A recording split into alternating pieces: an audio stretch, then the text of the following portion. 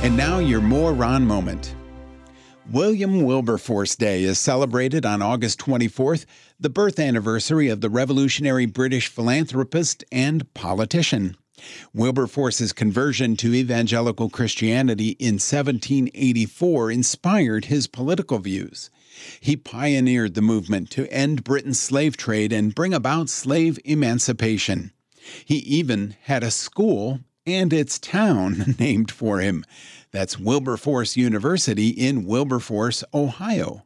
So, celebrate a great man today and maybe plan a trip to Southwest Ohio to check out the school. And that's your More Ron moment.